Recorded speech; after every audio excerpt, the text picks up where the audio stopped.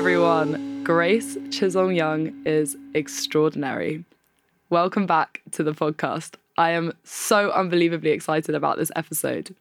Today, I'm going to be talking to you about a very special woman, Grace Chisholm Young, who lived between 1868 and 1944.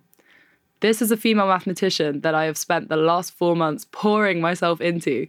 I have travelled across the country twice and visited archives as far away as Texas, virtually, to consult her past correspondence, writings, and artwork. I have stayed up so many times drafting and redrafting segments of this project.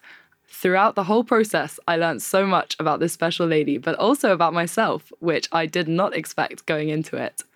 I cannot wait to share the insight I have gotten and why I think we can learn so much from Grace's life. I think a lot of her life might have strange parallels with today. And I don't know, maybe that's the whole point of history, to feel empathy for people in the past. Thank you, Bliss, a lovely girl in my course who says something along these lines first. Here is a woman who lived 100 years ago, and then she died. I have no connection to her, and yet, through reading all her letters with her husband and her children and her friends and her sister, I got a real sense of her life. And it's actually remarkable how connected I feel to her, even though she's not alive. I never met her. She had her whole separate life. She had no idea I ever existed or would exist, obviously. But yeah, it was crazy. This term has been amazing because I have had Professor Jim Secord as my supervisor. He has shared so many incredible ideas and positive encouragement along the way. He has helped me develop as a historian, so I'm very grateful for him. And if any filmmakers stumble across this episode, I'm just putting it out there. Please reach out to me. We're going to make an amazing movie on her one day. I've read all of the letters. I can provide so much insight. Please hire me to help you make this film about Grace's life. Or maybe I'll hire you one day. Who knows? But yes, thank you as well to the Liverpool Archives. A lot of the material that I'm going to be discussing is by courtesy of the University of Liverpool Library, and I will reference material as I go, saying Liverpool and then the reference number. Thank you also to the Cambridge University Whipple Special Collections. So this is where I came across Grace for the first time. A very exciting aspect of this project was that the Whipple Special Collections had Grace's personal copy of her book, The Theory of Sets of Points, which she published jointly with her husband in 1906. So this book contains ample marginalia, that's comments that Grace has written into the book. She's inserted postcards, letters, reviews, artwork. She's done watercolours in there. She's written manuscript revisions at the end for a second edition of the textbook, which never got published in the couple's lifetime. But yeah, this book is a remarkable historical artifact, and we're going to explore this lots later on. So in this episode, I'm going to be referring to Grace's personal copy of this book as Grace's annotated book. So when I say Grace's annotated book, I'm referring to that. So first, I think I need to give you a bit of background to Grace Chisholm Young. She went to Cambridge University to study mathematics in 1888 at Girton College, which is the women's college at the time. There was Newnham College as well. But at this time, women could still not get official degrees. She really made the most out of her time at Girton, running her college tennis team and mathematics club. Details of this can be found at the Girton Archives. After getting a first class in her exams at Cambridge, Grace went with her Girton friend to Oxford to sit the maths exams there as a joke or a challenge, and Grace got the top mark of the year. But after graduating, she went to Germany to complete a PhD because she was not able as a woman to get a PhD in the UK at the time. In fact, she was the first woman in Germany to get an official PhD. So you're probably thinking so far, pretty impressive, what a high achiever, that must be it.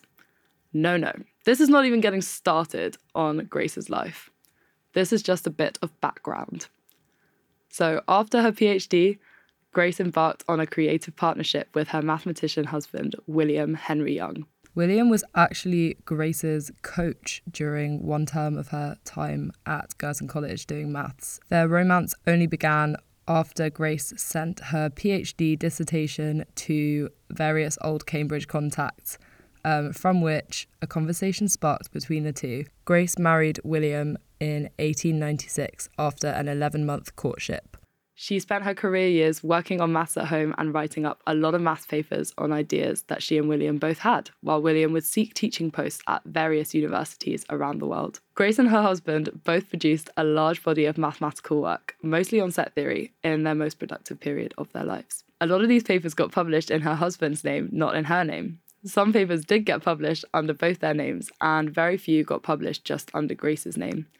So their seminal work, The Theory of Sets of Points, which I have mentioned already, that was published under both Grace and William's name. This hidden figures element to Grace and William's story leaves much to explore on the feminist front, and much to explore regarding the nature of having a partnership. In my age group, we might not think so much about having creative or entrepreneurial partnerships with people, and what it means to be business partners as well as romantic partners. We might have parents or friends that have worked on things in a partnership before, or know of power couple examples in the media. I was looking at Deliciously Ella a few nights ago as part of avoiding doing my exams, and Deliciously Ella is actually a team of Ella and her husband, not just Ella. She is the face of the brand. Grace and William, my mathematicians, interestingly sought a similar setup, with William the more visible face of the brand. Their case was obviously tied with female oppression because this was a time where women were not seen as adequate mathematicians or scientists. So in this episode, I'm going to cover what historians have said so far about Grace and William's partnership. Grace's annotated copy of The Theory of Sets of Points is going to help us see Grace and William's partnership in a slightly different light. This book can be read as a transcript of what I think was their partnership. I'm also going to read Grace's annotated copy of the book in two other ways. I'm going to read it as a maths textbook to get a bit of a better idea of Grace's mathematical identity, independently of her husband's. And I'm going to talk about reading the book as Grace's personal scrapbook to get another idea of Grace's life independently of her husband. So really, the purpose with this project was to understand Grace's lived experience of life.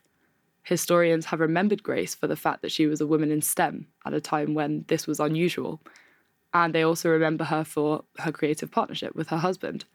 At the time, many barriers faced women from taking part in maths and science. Women could not get official degrees and were only allowed to study unofficially at Cambridge. Less than 20 years before Grace joined Cambridge, women could not study at Cambridge at all. Grace is an example of someone who has managed to get somewhat remembered by hidden figures-y literature. This is amazing, and one of the many extraordinary things about Grace is her achievements, given female oppression at the time. But on top of that, she is so much more than just a woman in STEM.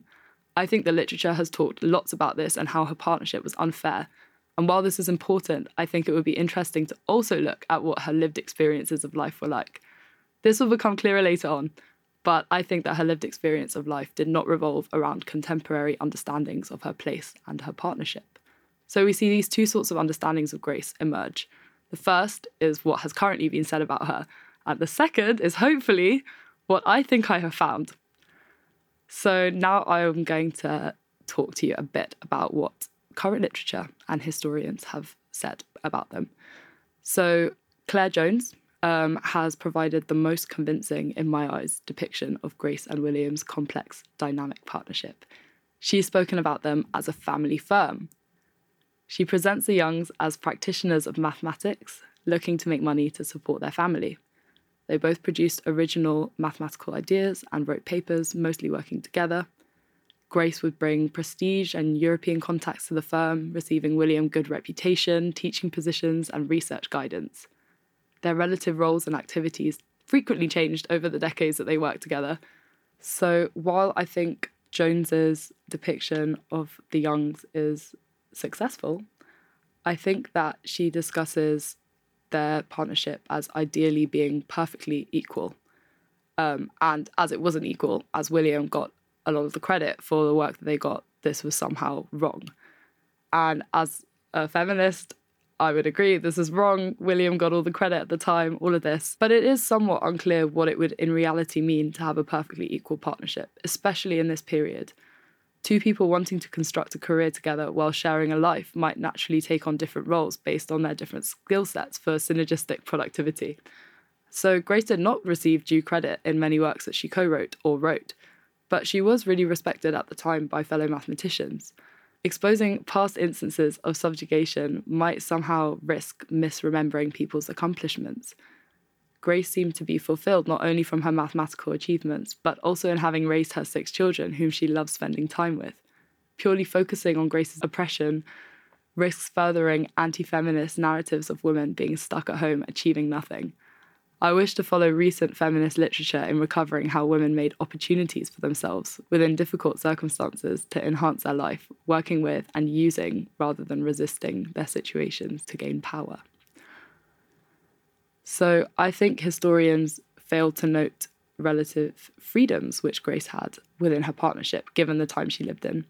So of course, today, this is not seen as freedoms at all. I do not wish to suggest that Grace's situation was fair or unhindered by misogyny, but rather I aim to explore Grace's full experiences of life. William took up various long-distance posts in the time when Grace was working from home. Grace was writing up her annotations in her annotated copy, whilst William was teaching in Aberystwyth during 1919 to 1920. She was largely free to go about her daily life, as if William was not there, almost. Historians have emphasised William's difficult character.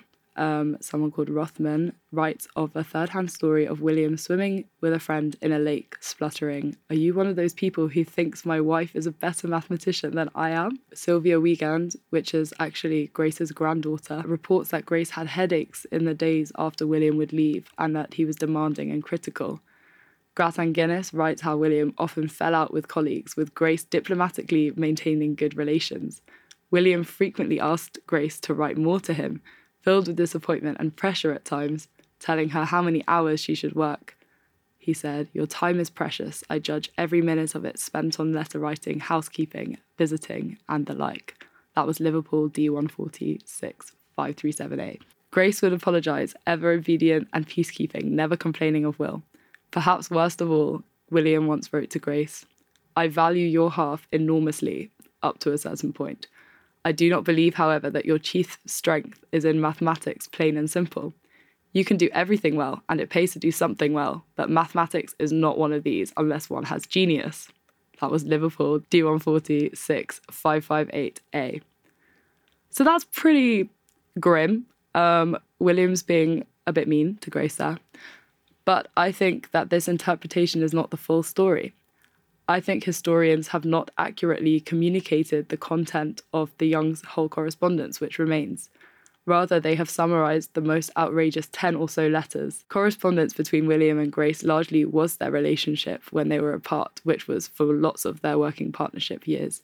So it is important to represent that correspondence as accurately as possible to understand Grace's lived experience of her partnership, even if it turns out to be less dramatic than the literature suggests. What can we find along these lines in Grace's annotated copy of the Theory of Sets of Points?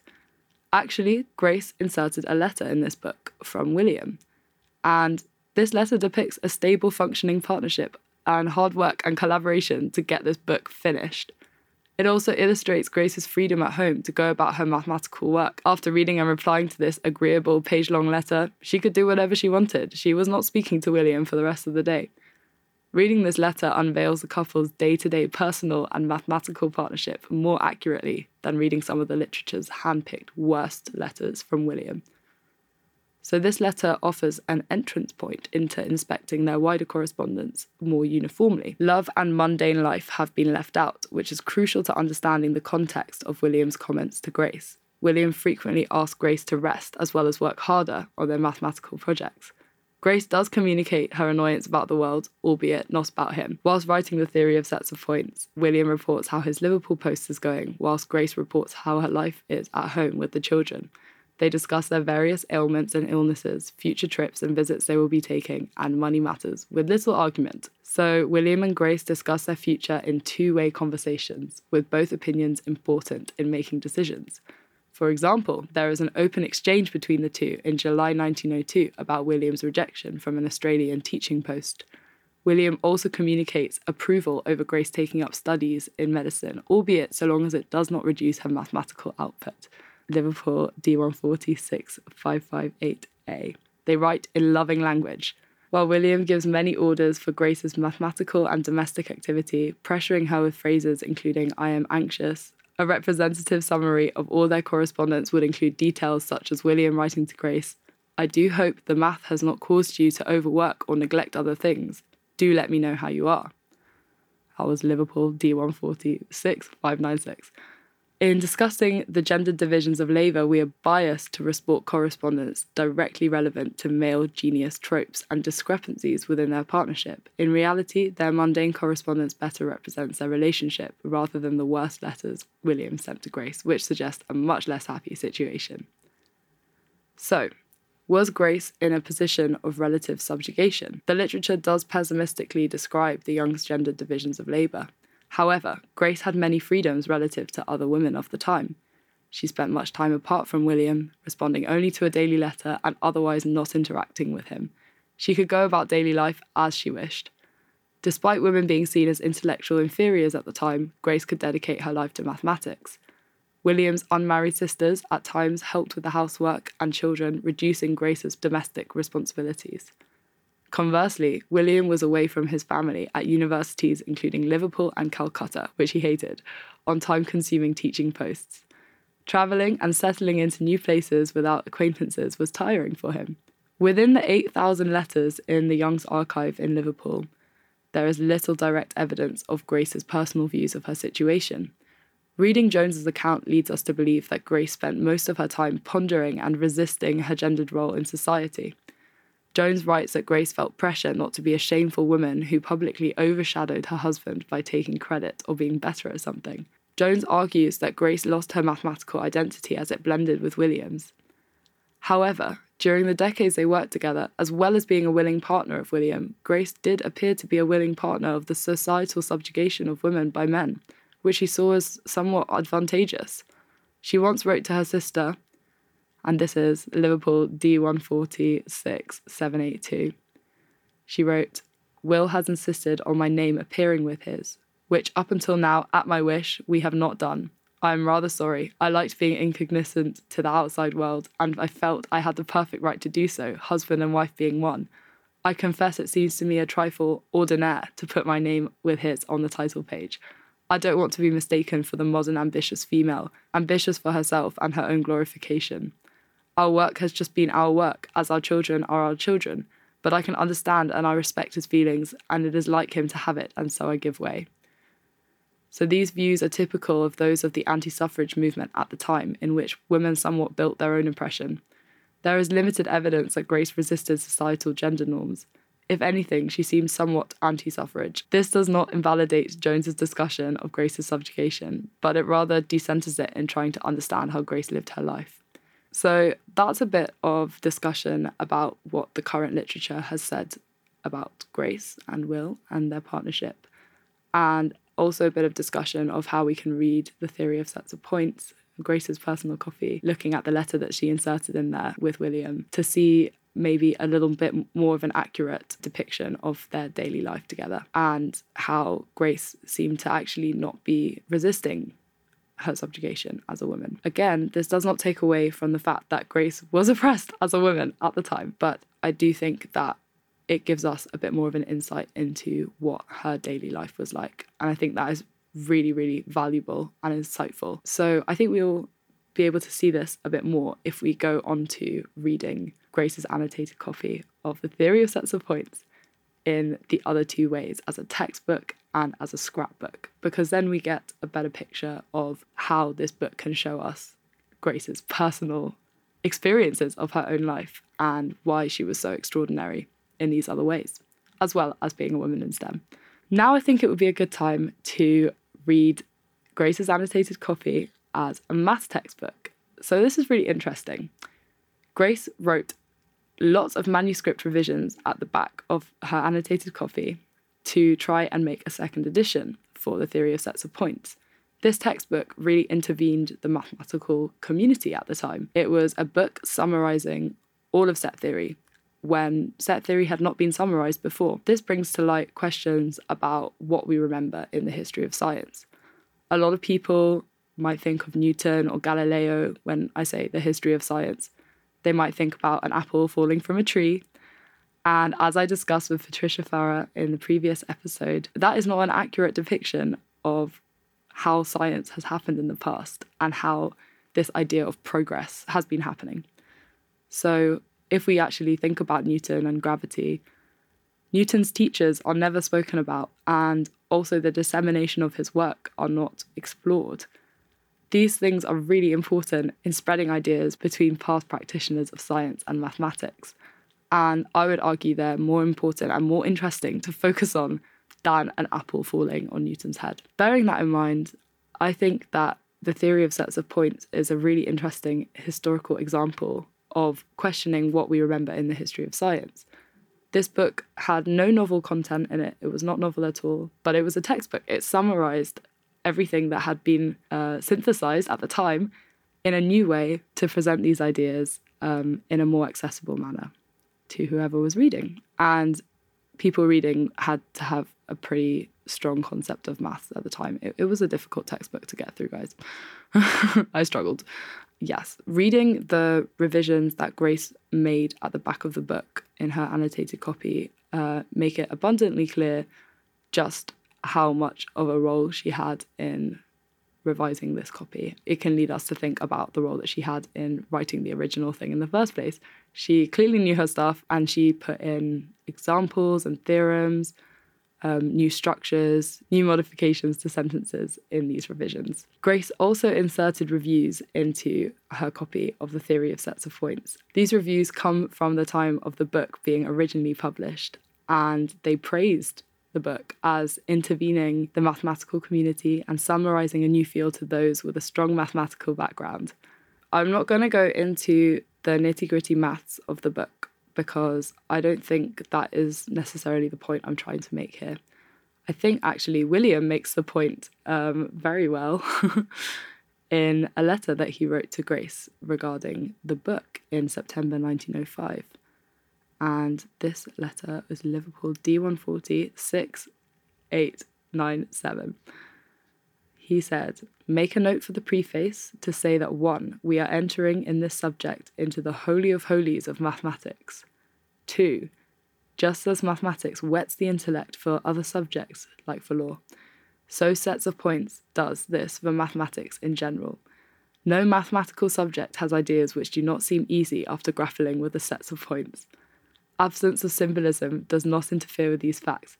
Symbolism work is the apparatus of mathematics."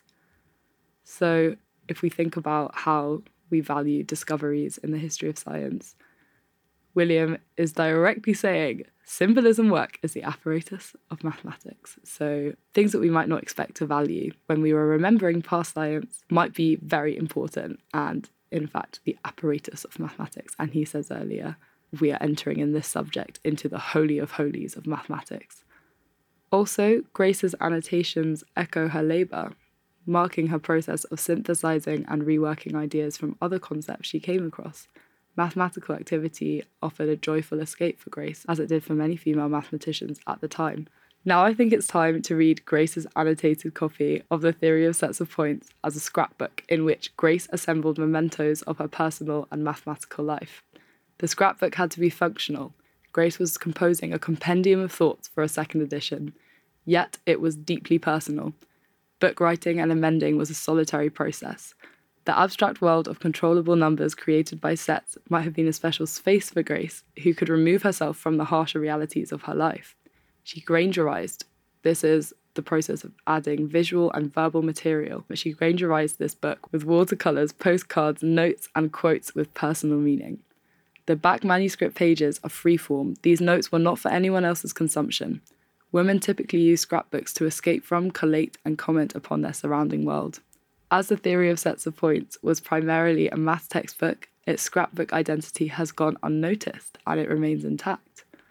So, reading Grace's annotated copy of sets as a scrapbook, I can explore what it meant for Grace to create private spaces for herself amidst her partnership and family life and express herself within these. This is where Grace's extraordinary personality comes out and where we can learn so much from her. So this will help us understand her lived experience for what it was, rather than what her correspondence with William implies it was. Grace's annotated copy of the theory of sets of points showcases her writing, painting, photography, poetry, language, and teaching abilities. She was also skilled at music, medicine, fiction writing, and mathematics. It is often forgotten that mathematicians might have had other interests in their life. Grace's range of talents have previously been used to devalue her as not purely mathematical. Grace has been portrayed by Ivor Grattan Guinness as William's highly functional, supportive secretary, with William the disorganised but greater mathematician. This is not evident in the documented activities of each partner in sets and builds on gendered tropes of genius. Such varied talents as being able to speak multiple languages have been remembered as remarkable in William's case. So let's have a look at what's in the actual book. In the first few pages, Grace has produced 2 beautiful watercolours of her son, Laurie. Laurie was not their first son. Their first son was called Frankie. Frankie died in 1917, flying for the Royal Air Corps during World War I. Grace worked on sets whilst deeply affected by his death. Here, I think, would be a good time to talk about how this affected me personally. Reading Grattan Guinness's account of when Grace found out that Frankie died, honestly, I was a mess. I was just sobbing, and I read it out loud on the phone to my mum the day before this whole project was due, and I was just sobbing on the phone to her. So I think I'm going to read it out loud to you, see what I can do for the waterworks. I just think this is a great example of how reading people's past writings and going through an archive of stuff and getting to know someone's whole life is just really emotionally effective. So a bit of background to this first is that I had read just years of Grace and William writing to each other back and forth about Frankie's education, fretting over him, reporting all of the times when he had been curious and kind and really interested in the world, and a lovely brother to his siblings. So I don't know, I think I'd grown a little fond of him from reading all of this stuff. And then he just died. So, okay, Frankie had always dreamed of flying planes, and Grace and William were really keen for him not to become a pilot because they saw it as a death wish, and they really cared about him. They also really cared for him to follow his dreams, so eventually they sort of caved. William was really not keen on the whole idea, but Frankie also felt that he had a duty to go and fight for Britain, even though they had spent the time when Frankie was alive not living in Britain, but living in Geneva, France, Germany. During the war, Frankie had sent them lots of posts, and I got to read it in the archives in Liverpool. It was so cool, all the censored posts, really getting a feel for his supposed positivity about the whole thing and how he was living out his dreams. William, the whole time, had been on a teaching post abroad, so he had not been there. So yes, this is on page 156 of Grattan Guinness's A Mathematical Union, William Henry and Grace Chisholm Young. So this is his account of them. Most of this is quoted, just the final sentence is the bit that Grattan Guinness has put in. But so this is Grace's autobiographical account of her finding out that Frankie had died in the war. So it was Sunday morning, February the 18th. We had drunk our coffee and Will was lying in bed dictating to me notes for his new book when the doorbell rang. Like a flash of lightning, I was downstairs. That bell at an unexpected time. There was one thing it might always mean. Too true, there stood the postman with a telegram. I tore it open, War Office. Death was in my heart. I was up in Will's room.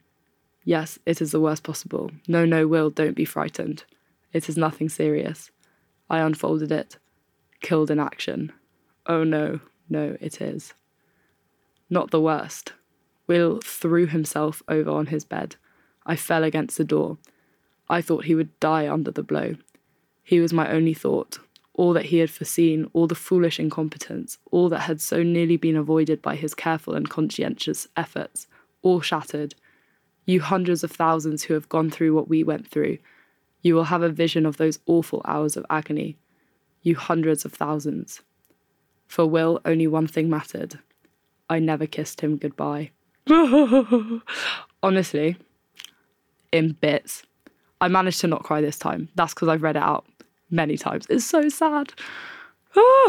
Anyway, I went to the Liverpool archives twice, and in between the two visits, I had read this whole account of their son dying and found it very emotional.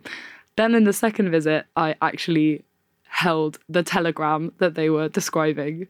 I just was flicking through a bundle of envelopes and just found it was just there in my hands, and I was just, whoa. So yeah, history is very exciting sometimes. But so we can see elements here of Grace's love of her personal life and her family in the book that she annotated. And yeah, she's put in lots of watercolours, and some could argue this is quite a gendered practice, and that, you know, males, if it had been William's personal copy, there might not have been all of these little personal bits and bobs in there. So on top of that, Grace wrote a very interesting passage in the front of the textbook. She said, now it's in French, so I can't speak or pronounce French well at all. Their Geneva address that they lived in while Grace was working on this book was called La Nonnette de la Forêt. So I'm just going to call it La Nonnette to avoid embarrassment again. But the passage goes something along these lines. This is just a rough translation. So the campaign called The Little Nun of the Forest, and the Little Nun of the Forest is La Nonnette de la Forêt, has always been called this way. The word nonnette means a little part, this part especially chosen within the ensemble of the forest. So this is kind of interesting. Why is Grace writing this down? Just above a picture she's inserted of her husband and her son Laurie. What's going on here? At first, I thought maybe she's talking about the role that her address, La Nonnette de la Forêt, played. But then I thought, given that she has inserted into this book a lot of correspondence with other mathematicians which have addressed their letters to La Nonnette, and some of whom have addressed their letters to just William and not Grace, Grace might be making a little pun here, a little play on words about her part in working on this book. She writes in French, the word nonnette means a little part, especially chosen within the ensemble of the forest. So maybe she's talking about the small part that she was thought to play within the ensemble of the forest, because also ensemble can also mean set, and this is a book on set theory. So I don't know. Anyway, this is not the only little phrase in this book that she has written down, which leads to lots of question marks. But on top of this, in the Liverpool archive, a lot of her personal works, her poetry, her paintings, there are lots of interpretations that could be made. And there is one called The Trot of the Scapegoat. This is a poem that she wrote in 1936 in Cologne, which talks all about a scapegoat coming to his master's feet and the master sending the scapegoat away and being really mean to it and then calling it back and them sort of making up. And it almost calls for an allegorical reading of the master being William and Grace being the scapegoat. At one point, she refers to the scapegoat as Scapegrace. When I first read the poem, I was so confused. I did not know what she was talking about. But I think reading it with Grace being the scapegoat and William being the master provides quite a convincing explanation. So it is possible that Grace managed her life difficulties through allegorical poetry, novel writing, and other art forms. She wrote 3 children's books and began various historical romantic novels while expressing the joy of educating her children in her books, Bimbo and the Frogs and Bimbo. This was before Bimbo was derogatory, by the way. Bimbo was actually their pet name for Frankie, who died. Yes, so these children's books are idealised accounts of her family life, and the characters correspond to each person within the family. So I think it's pretty remarkable that on top of being an amazing mathematician, Grace also wrote children's books, was an amazing painter, was an amazing poet. I just think, yeah, she's quite extraordinary. And she also very clearly thought about the mathematical work that she was carrying out. She quotes Plato's Theaetetus in her annotated copy of the Theory of Sets of Points. She says, "The whole then, according to our present view, would differ from all, But this is all in Greek because on top of being incredible in so many ways, she can speak a million different languages. I think that from this passage, Socrates was asking Theaetetus if it was possible that the whole of a set might be different from the sum of its parts, which Theaetetus confirmed.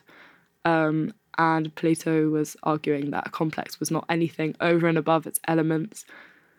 And aside from the passage's set puns, again, Grace was perhaps hinting that set theory describes something fundamentally true, as ancient philosophers discussed similar things, including how to group information and what sets are.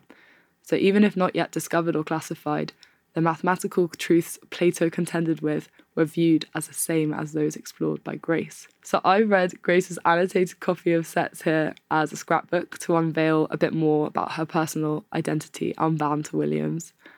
And yeah, I think the correspondence and reviews that she inserted in this book also kind of act as little souvenirs of achievement in her scrapbook collection of the impact of her work. So it's quite nice to see, thinking about my own thing. If I were to make a little book of mementos of a project that I made, I might include some good reviews.